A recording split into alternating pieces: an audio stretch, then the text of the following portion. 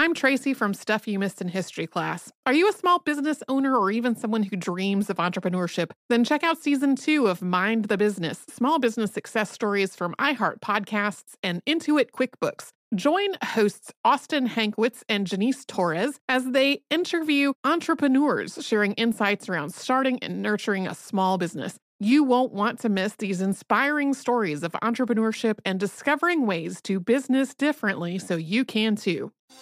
Thinking of popping the question? Diamonds Direct has an offer you can't miss. This month only, buy a natural diamond engagement ring of 1 carat plus and receive a free natural 1 carat diamond tennis bracelet valued at $2,000. Imagine giving her the ring of her dreams and her wedding gift all at once. No one provides education, selection, and value like Diamonds Direct. Your chance to get a free tennis bracelet from your friends at Diamonds Direct won't last long. Details at diamondsdirect.com. Before AI can help your business predict demand, accelerate growth, inform decisions, automate tasks, reveal insights, generate content, you have to trust it.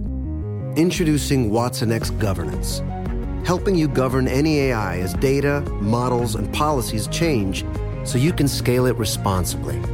Let's create AI that begins with trust with watsonx Governance. Learn more at ibm.com/governance. IBM. Let's create. When you think about the future, what kind of technology do you envision? Whatever the future holds, artificial intelligence will undoubtedly be at the heart of it all. Join Graham Class as he hosts Season 2 of Technically Speaking, an Intel podcast, and hear from the minds transforming healthcare, retail, entertainment, personal computing, and more with the help of AI. Tune in every other Tuesday and explore the latest technology that's changing our world today and creating a more accessible tomorrow. Listen to Technically Speaking, an Intel podcast on the iHeartRadio app, Apple Podcasts, or wherever you get your podcasts. Welcome to Stuff You Missed in History class from HowStuffWorks.com.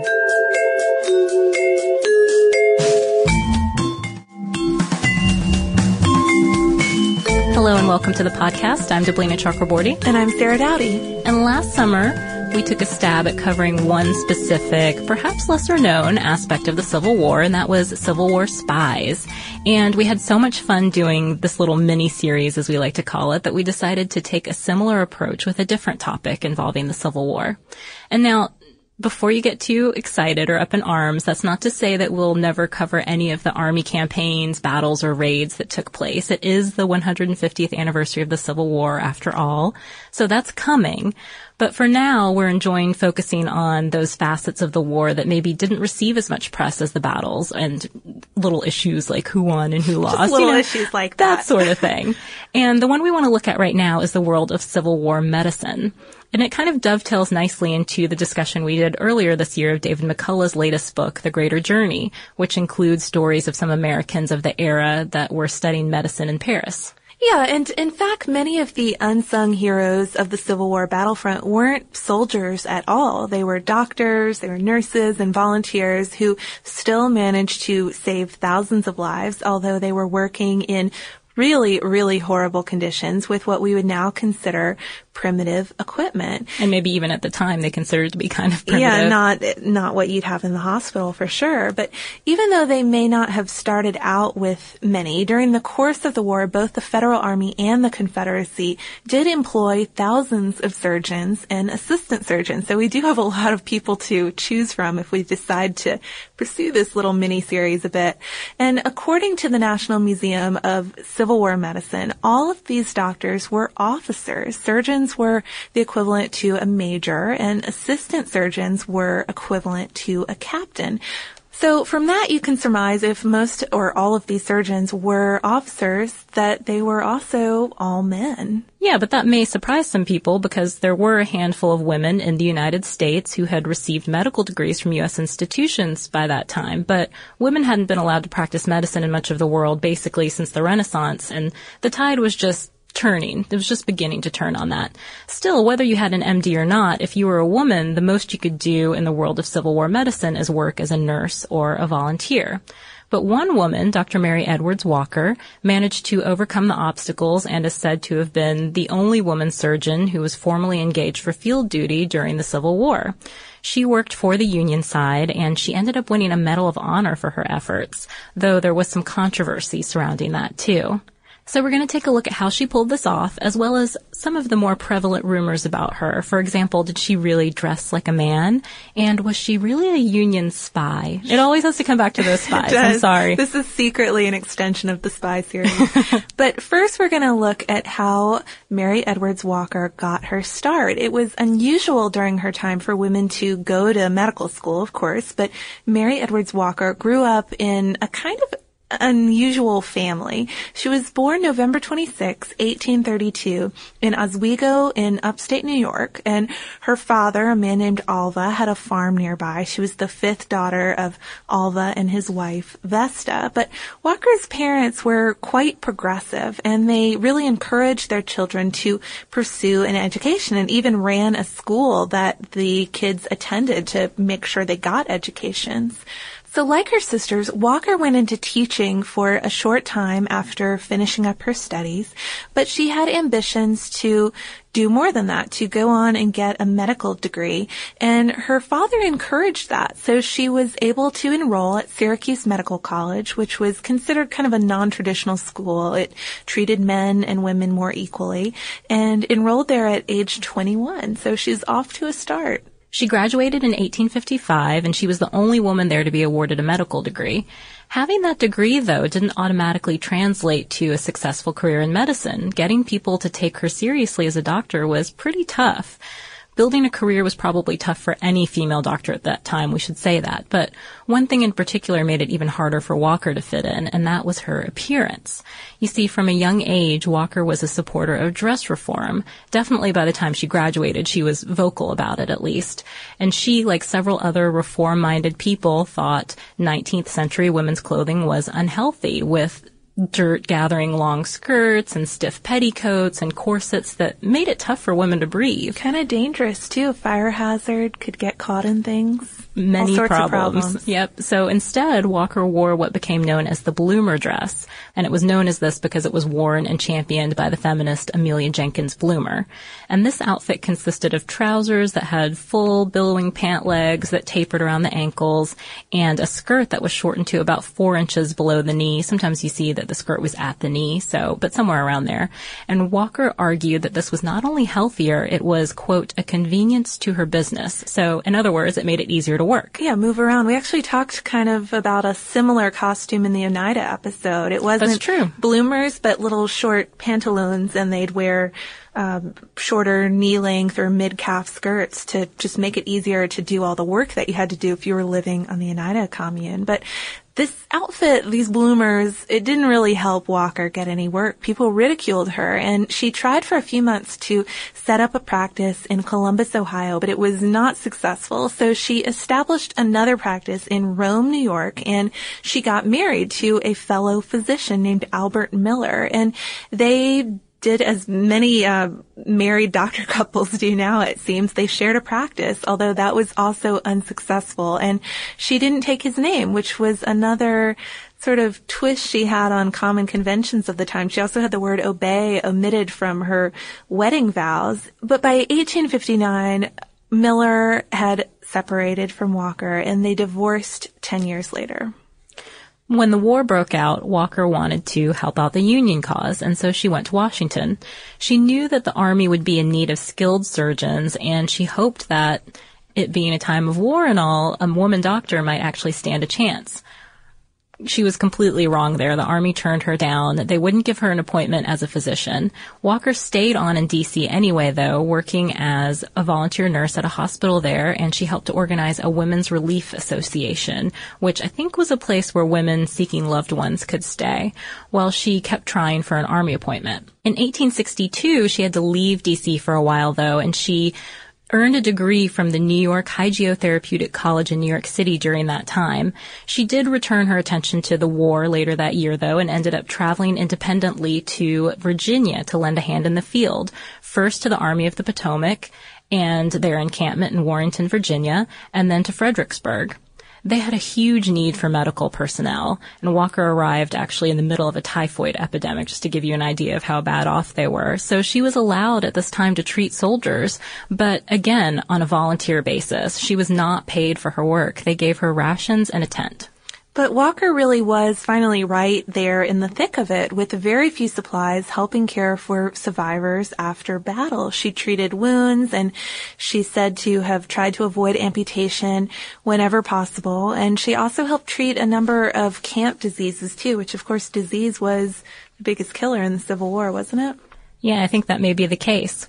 So Walker was getting to use her skills and make a difference. She was saving lives, but she still really wanted that Army appointment. She continued to lobby for that. So eventually, after working for so long in the field, she managed to make a name for herself. And in 1863, around the end of 1863, beginning of 1864, she finally did receive an appointment as a civilian contract surgeon to the 52nd Ohio Volunteers. Since she was a civilian, though, she had to undergo a medical competency exam, and that did not go so well. No, the examination board was, of course, made up of all men, and they kind of seemed to be biased against her right from the beginning. According to an article by John Bloomberg in American History, one of them described her as a, quote, medical monstrosity dressed in a, quote, hybrid costume, and said that she, quote, had no more medical knowledge than an ordinary housewife and was entirely unfit for the position of medical officer. Pretty harsh words there, but Walker didn't feel that she had been fairly treated during this examination. She later said, quote, I felt that the examination was intended to be a farce, and more than half the time was consumed in questions regarding subjects that were exclusively feminine and had no sort of relation to the diseases and wounds of soldiers. So Walker failed the examination, as you might guess, and was declared incompetent. But interestingly enough, their judgment did not stick. Who knows why? Maybe because those who supported her knew her actual abilities. But regardless, she got to keep her post and join the 52nd Ohio Regiment near Chattanooga, Tennessee. Her contract paid $80 a month. So it seems like she's doing well at this point, but it's winter when she takes her post, and in addition to treating soldiers and even some local civilians, she spends a lot of her time riding beyond Union lines, treating anyone who needed help and delivering supplies. And this is probably how she got that reputation as a spy. She often gets lumped in, if you look up Civil War spies, she ends up on lists. She was suggested a lot during our series. That's very true. But while the Army may have used her to get information, there's really no proof that they did. Walker may have unofficially kept her eyes and ears open, but she never mentioned anything about spying in any of her writings. So it's said, though, that Walker did often carry 2 revolvers with her and that she was usually escorted when she crossed Union lines. But for some reason, on April 10th, 1864, she was alone and unarmed, and Confederate soldiers did capture her as a spy. And according to Bloomberg's article, the Confederates apparently didn't know what to make of Walker, really. Confederate Captain B.J. Semmes said of her in a letter, quote, this morning we were all amused and disgusted, too, at the sight of nothing but what the debased and depraved Yankee nation could produce. Quote, a female doctor. So the soldiers took her to Richmond, Virginia, where she was imprisoned in a converted tobacco warehouse called Castle Thunder, which was a pretty nasty place, as the name suggests. Walker was there until August, when she was exchanged for a Southern officer, and her time as a prisoner of war really affected the state of her health. She lost a lot of weight and developed vision problems that ended up affecting her ability to practice medicine. After she was freed, though, Walker didn't return to the tent hospital. She was assigned to a women's prison hospital under contract as an acting assistant surgeon, and then later she was assigned to work in an orphanage in Tennessee. And according to the Encyclopedia of American Military History, though, these were more administrative type positions than surgical ones, so she wasn't really getting to practice her profession to the extent she had earlier. These appointments were also the last of her career with the Army. Walker left government service in June 1865, so she never quite had the full career that she wanted with the Union Army. Apparently, after she was released from prison, she'd hoped that she'd get a permanent position in the Army as a medical inspector. But that same year, the same year that she did leave the Army, on November 11th, 1865, she was awarded the Medal of Honor by President Andrew Johnson for rendering, quote, valuable service to the government to the detriment of her own health. So, I mean, here's this lady, she can barely get a job with them for most of the war, and then she comes out of it with a Medal of Honor. Yeah, that's a pretty good consolation prize, I guess. So. And she was the first woman, and I think... I'll put that in asterisks. I'll put that out there in asterisks. I think she's still the only woman to have received a Medal of Honor. Let us know if there's another out there. Moving on to after the war, Walker did some newspaper work in New York before returning to D.C. to practice medicine there. But from what I can gather, most of the rest of her life was really devoted to the various social and political issues that she supported rather than any secure form of employment. In 1866, for example, she was elected president of the National Dress Reform Association, but eventually other feminists tried to distance themselves from her because she was growing increasingly eccentric, and also they were just afraid that people were focusing too much on what all the women were wearing rather than their politics. Too much attention going to the bloomers. Exactly, but that didn't seem to affect Walker's point of view on the matter. She continued to dress differently from most women. While in the Army, she dressed like an officer, which was sort of one thing because, you know, maybe she was just dressing like an officer to fit in with everyone else. But after the war, she eventually started wearing full male attire, down to a wing collar, a bow tie, and a top hat. And she even got arrested for this. Yeah, more than once, in fact, for masquerading as a man. And her excuse was that she'd been given permission by Congress to dress that way, but there's no record of any such decree by Congress. She wrote 2 books, one that is at least partly autobiographical called Hit, and another called Unmasked, or the Science of Immorality. But she was also known to display herself in museum sideshows. So a lot of people just thought that she was maybe she'd gone crazy, essentially. Yeah, she's said to have worn her Medal of Honor around all the time. In 1917, though, Walker's Medal of Honor was revoked, along with about 900 others. She wasn't the only one that this happened to. It was revoked by the Board of Medal Awards because she hadn't actually seen combat. But Walker refused to give it back. According to the Encyclopedia of American History, she said, quote, "You can have it over my dead body." And she continued to wear it until she died on February 21st, 1919, on her family's farm in Oswego. So she was good to her threat. She was. And in 1977, thanks in a large part to the efforts of her great-great-niece, Anne Walker, President Jimmy Carter restored her Medal of Honor. And that medal now resides in the Oswego Historical Society. So one more note on Oswego. Her hometown recently announced just this year that they're planning on building a $53,000 6-foot bronze statue of Walker outside their town hall, celebrate this famous figure from their town. I'm wondering, I guess they would have to put her in the reform dress style, don't you think? Or maybe even the officer's uniform. Oh, I don't know. I hope it's the reform dress style. Yeah, I mean, if she was the president of the party, it seems only fitting. And while Dr. Walker's dress is yet undecided for this statue, we did want to try to give you a better picture of what she was like as a person. And here's a good New York Times quote that helps describe her. "Few people have ridiculed Dr. Mary to her face. Perhaps it was because she had a sort of dignity, and because about her essential goodness there has never been any question." And Walker said of her own accomplishments in 1897, "I am the original new woman. Why, before Lucy Stone, Mrs. Bloomer, Elizabeth Cady Stanton, and Susan B. Anthony before they were, I am. In the early 40s, when they began their work in dress reform, I was already wearing pants. I have made it possible for the bicycle girl to wear the abbreviated skirt, and I have prepared the way for the girl in knickerbockers." So there you go. Yeah, I mean, she was a controversial figure at times, but she helped a lot of people, and we were kind of giggling a bit when we got to the part where she wasn't going to give her medal back. But really, I mean, it feels like she does deserve some of these honors that she's getting. And we decided it was just a bad idea to revoke medals that have already been given out. Yeah, that just We talked about rude. that recently in the dog episode, military dogs. One of them got his medals taken back. Yeah, I just don't like that. Yeah, I mean, once you give them, you can change your standards going forward, but if you give somebody a Medal of Honor, let them keep it. Well, Sarah Dowdy has spoken, and I think this is a good place to move on to listener mail.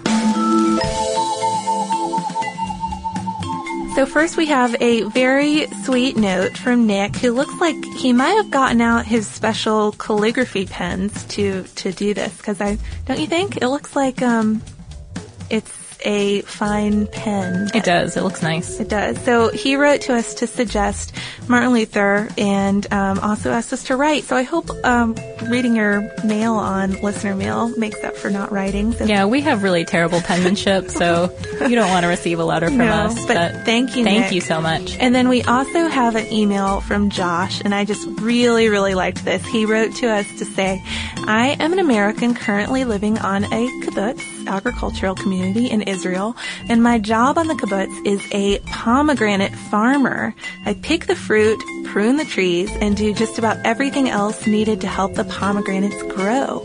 I've been listening to your podcast every day, all day, for a couple weeks now, and I just want to say thank you for making my day so fun. So this is awesome. I mean, he's picking pomegranates and listening to our podcast. Yeah, I love that. We're thinking of making a new listener mail specific segment that's devoted to things people are doing while they're listening to Stuff You Missed in History Class. I've started a list already, I'm not going to lie, because we have been getting so many of these. I think since we read the listener mail recently where the woman listened while she was doing archaeological work and played it out loud to alert bears to her presence, and I thought that was an unusual use for the podcast. That was a cool one, too. Practical one. Yeah. So pomegranate growing is up there, though. Definitely up there. Pruning pomegranate trees. So we are starting a list. If you do something kind of interesting or unusual while listening, don't feel bad if you're running or working in your doing your laundry. That's fine. I know that's what most of y'all do, and that is great. But if you do anything like pick pomegranates and listen to our podcast, let us know. You might get on listener mail. And you can send us all of those suggestions or comments at historypodcast@howstuffworks.com. We're also on Twitter at Missed in History. We got a good one we heard from people who baked pies while they listened to the podcast on Twitter. It makes me want a pie. It does. Makes me want a pie, too. And we're also on Facebook. So you have lots of ways to tell us if you do something unusual while you listen to the podcast. And we have plenty of articles about war that you can look up as you're listening to our Civil War related podcasts, and you can look those up on our website and on our homepage, which is at www.howstuffworks.com. Be sure to check out our new video podcast, Stuff from the Future. Join How Stuff Works staff as we explore the most promising and perplexing possibilities of tomorrow. The How Stuff Works iPhone app has arrived. Download it today on iTunes.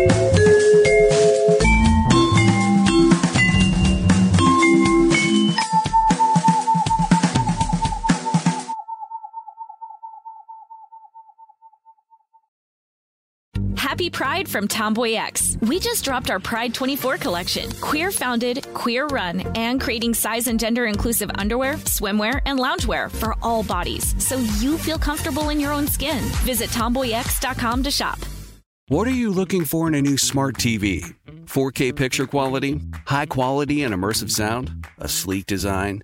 All of those are givens, but only the new Roku Pro Series has all of those and the Roku streaming experience, an award-winning OS. Get fast, easy access to all your apps like iHeart, where you can stream all your favorite music, radio, and podcasts all day, and regular all-inclusive trips to Roku City. The new Roku Pro Series, a smart TV built by the streaming pros. Olay's new Indulgent Moisture Body Wash covers your skin in layers of rich moisturizers and vitamin B3 complex, transforming your skin from dry and dull to moisturized, soft, and smooth in just 14 days. Feel the best in your skin and glow with confidence, all pride. For the third year, Olay Body is a proud sponsor of iHeartRadio and P&G's Can't Cancel Pride and supporter of the LGBTQ+ community. So this pride, glow with confidence, not just all month, but all year long. Check out Olay's new Indulgent Moisture Body Wash online or at your favorite retailer.